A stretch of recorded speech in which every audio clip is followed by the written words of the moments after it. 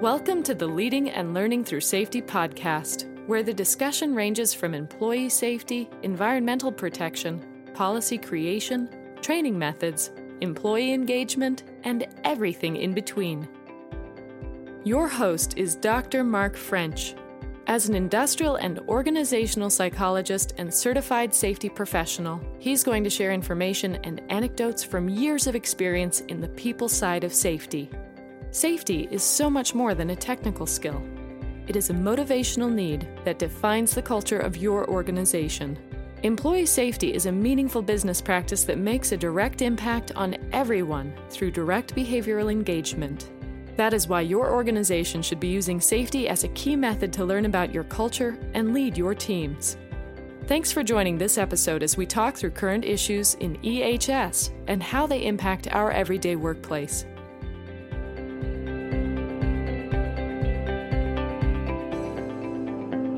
Hello and welcome to the Leading and Learning Through Safety podcast.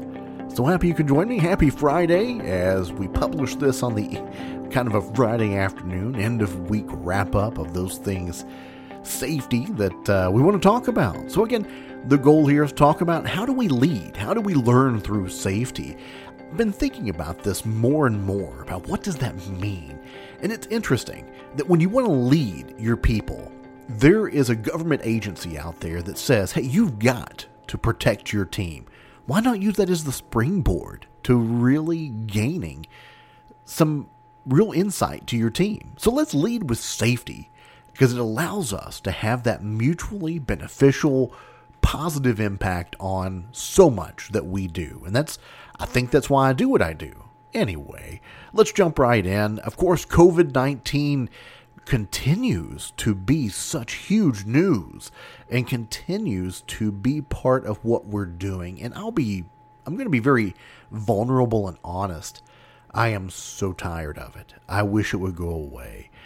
It is important that we protect our team. I'm doing that. I'm working hard every day to follow it. But wow, we still have so much other safety stuff that we need to be doing as professionals. And this just isn't going away. And it's getting more complex every day. There's more arguing and bickering and new variants. And it is just getting tough to manage. And for instance, so the city of New York,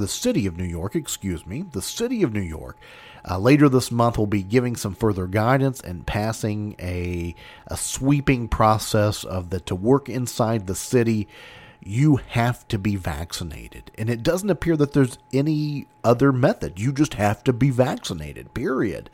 It doesn't seem right now that there's going to be allowances for any type of alternative to that, which is amazing. And of course, there are already people lining up to legally challenge it. But that's huge. If you're around the New York City area and perform work there, the enforcement's uncertain. The way they're going to track it is uncertain. There's already some applications in place, but it's I have some workers that would be up there, and so I'm following it from that reason. But it looks like it's going to be interesting, and it's going to be very, very tenuous, I think, to get through it together and to get through that. And then on the other hand, we have a lot of discussion going on about the emergency temporary standards. They're still fighting for it, still in the courts. There's others now in Congress that are looking at trying to take the review of it, the congressional review of the emergency temporary standard of the vaccination or test standard. And so far, it's got some chances of getting to the House. Looks like it may get through the Senate. So I really like, if you haven't had a chance to subscribe or read his blog, it's called Confined Space. It's by former OSHA Jordan Barab. Fantastic blog. He does a lot of really interesting in-depth work from the Washington, D.C. area, looking at different OSHA safety standards that are going on. I find it very interesting, and I enjoy reading it. And so again, Jordan Barab has published this. It's called The Confined Space. His one about this emergency temporary standard is super interesting. And he goes in to look at, like, even the AFL-CIO doesn't want to see the COVID-19 regulation or emergency temporary standard to be repealed. But let's take a little deeper look at also what they said. Instead of repealing the OSHA emergency standard, just as the Omicron variant is making its way into the population, the AFL-CIO wants to call for OSHA to strengthen by requiring ventilation, maybe filtration, masks, physical distancing. Notice that I think one of the most important things there is that idea of only vaccination, or that there's no alternative except vaccination, is not that. And this is something I look back and forth on, and I go back and forth, and it's a very touchy topic when you get into the right. There are people who are very passionate for vaccinations. There are people who are very passionate that say, I have a right to choose. There's a whole bunch of people in between that are looking at it. And I'm wondering what if you're dealing with this in HR or in safety, how are you handling it?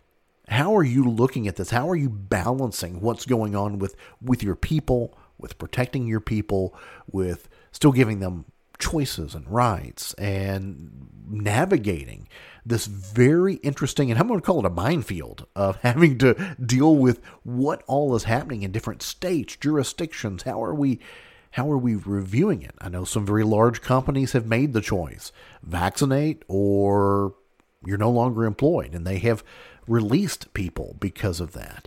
And that's making some headlines too, and going to be fought in the courts, especially from an EEOC standpoint of religious or medical accommodation. How was that handled? Was it handled appropriately? Was it treated fairly and equally? And it is a lot of time consumption and balancing all of that to make a good process for people, and to accommodate for all kinds of people, and to protect people. And that's what we're doing. And is there a balance there? I am sure there is. There's got to be. There's got to be the in-between. We always hear about the extremes, but there are people who are making it work. There's organizations that are going to make it work with the in-between. And let's think about lone workers, those who go into a job and they're basically alone. And they're maybe going to be working in New York City alone. Okay, how is that vaccination mandate? One, how do they check in with it if they're completely alone? How will they assure that it's followed? I think there's going to be a lot of interesting discussion around that. And I'm sure there'll be a lot of very passionate politics that will come from it, which I always try to avoid to the best of my ability, because politics don't protect people. We protect people. We engage our people. We motivate our people. We educate our people. We advocate for our people. And that's what we do as safety professionals and safety leaders. And what's good for one person may not be good for the other, but then we have to look at the organization as a whole. And does it make sense to make a rule that may hurt the individual but help the whole? Or is there a balance? And I'm always looking for the win-win. That's always been my mentality. Oh, not always. I'm lying. I'm sorry. That's not always been my mentality, but I try to make it now more than ever, is how can we win-win?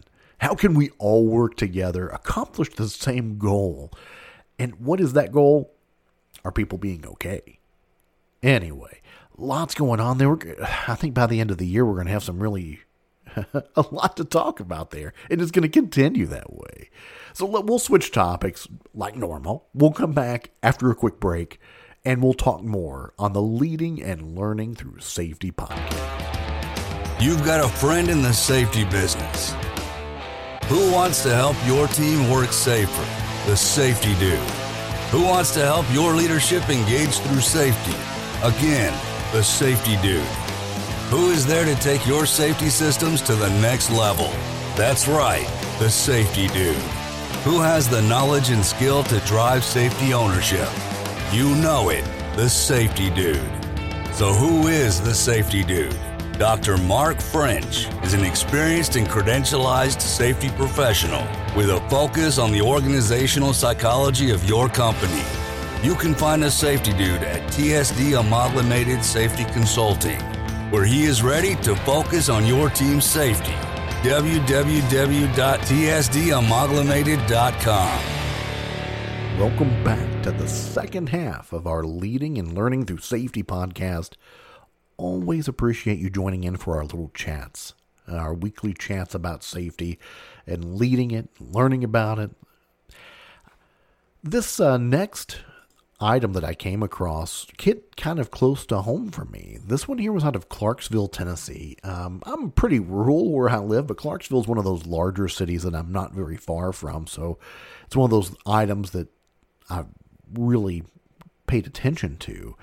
And there is a battery factory there.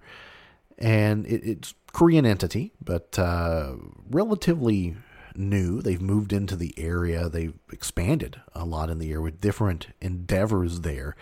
They unfortunately had a fatality at this manufacturing battery site. And what was interesting, and I think what more than, not that any, and I've stated this before, one of my greatest frustrations is how unnewsworthy an occupational fatality can be.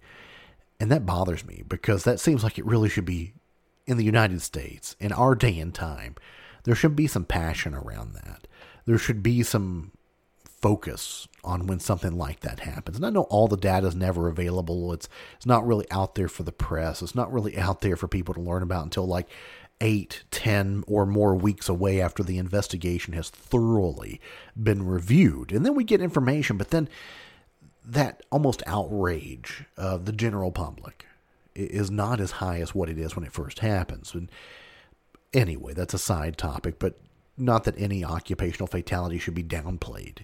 It's big when those things happen. It's important, and it should be something that we learn from and focus on. But this one here was interesting to me because the employee that was killed was a Korean national. So it was someone who was over here helping the organization from another country. And I've had a unique perspective to that. Early in my career, I was part of a joint venture. It was 51% Japanese, 49% American. So a lot of it was Japanese influence. And early in the launch, we had a lot of Japanese nationals that were helping. They were coming over and showing us, helping us understand the equipment they had shipped to us, helping us set things up, helping us look at the lean process that they had in place. And it was an interesting observation. It was interesting as a safety person coming into this and helping launch this building. The educational component that had to be given was extra and additional, because most of them were very seasoned workers. They were very used to the equipment that they were seeing because they were helping us set it up. Now, we had to put a lot of extra work into them once they arrived. I wasn't able to get over to look at it before it shipped, so we had a lot of guarding and a lot of light curtains to put up on some of this industrial equipment once it arrived. There was a lot of retrofitting to make it U.S. ready. And that was one of the biggest opportunities, was educating those around them in U.S. standards and what they could and could not do, like don't go in there, don't work on that. We actually had one fall and hurt himself while he was on site. Didn't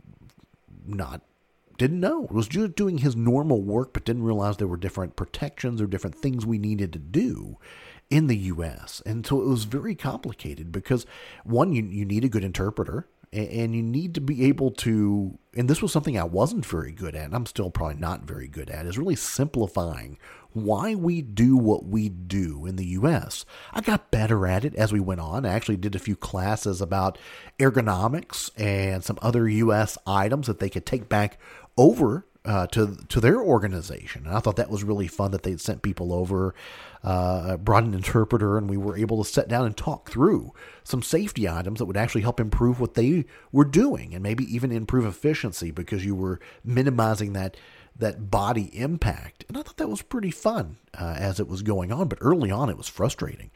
And it took a lot of extra effort when we would have people come over. They were, of course, very helpful, did a lot of great work, but from a safety standpoint, there was so much more effort that went into educating and training and the why behind it, and really trying to help them understand the different cultural impacts of the safety, and you had to go into a lot of safety history of that. Yeah, we've had all of these things happen in the U.S. that have created this regulation, that have brought us to the point that we're brought to. And it's usually a very sad story when you're having to talk about how we got to the point that we're in and why we do all the things that we have to do in safety, like guarding and protections and lockout and fall from heights and working in walking surfaces and keeping the floors the way they are.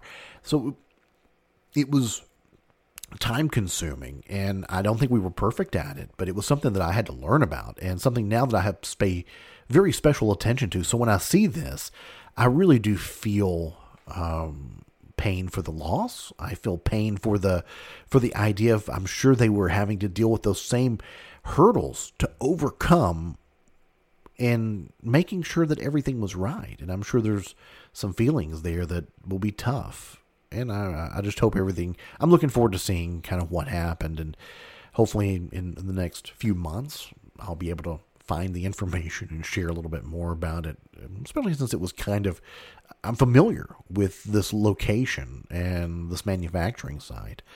And it also reminded me of years ago. I was probably in late elementary school. My dad worked in manufacturing. He was a blue-collar manufacturer and union position. And I remember one early morning, I was getting ready for school. Mom was getting ready. I was getting ready. And the phone rings. And not that time. That phone didn't ring. And I answered it. It was my dad. And I thought, oh my gosh, this is, he worked midnights. And so for him to call at the early morning hour he should be on shift. And he called and said, hey, there was an accident at the plant last night. Someone died. And I want you to know I'm okay. I just want to make sure you didn't hear it from someone else and you didn't hear from me first to know that I'm okay. I don't think I realized it. At the time, I was just like, hey, Mom, this is what happened. Dad's okay. And I kind of said, okay, glad you're okay. Can't wait to see you tonight. Bye. Or when I get back from school. But now I think this one just, I don't know, it triggered that memory and the impact it probably did have of what an amazing, unfortunate, complicated call that has to be when, okay, well, I'm on my last break of the night, but I wanted to call and let you know that it wasn't me. And how does that make a family feel? And how do you react from something like that? Anyway, memory from my past and probably influence a lot of my philosophies, hopefully in a positive way, for what I do in safety today. Want to encourage you, I'm going to completely switch topics here, but coming up in January, Safety and Health Magazine from the National Safety Council is going to be holding a little panel discussion called Build a Safety Culture That Withstands Change. I am honored. I am part of the panel. I've never been invited to something like that. I am excited. Can't wait to do it. I'm with Peter Steinfeld. He's the Senior VP of Safety Solutions at Alert Media. You may recall I was on the Alert Media Safety Podcast a while ago, but now I'm going to be joining them again for a panel discussion with Safety and Health Magazine. Build a Safety Culture That Withstands Change. Coming up in January 26th. Go to the Safety and Health Magazine webpage, look under their podcast. You can sign up for it. Would love to have you as part of it. Very excited. So anyway, thanks for joining me on this episode. Until next time we chat, stay safe.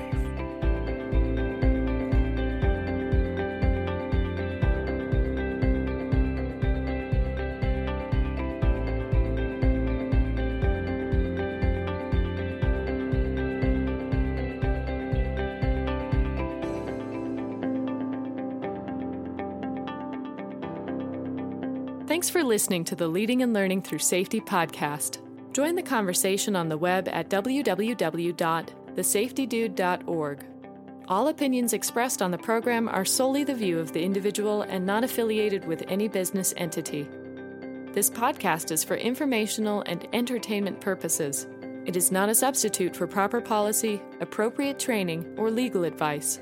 This has been the Leading and Learning Through Safety podcast.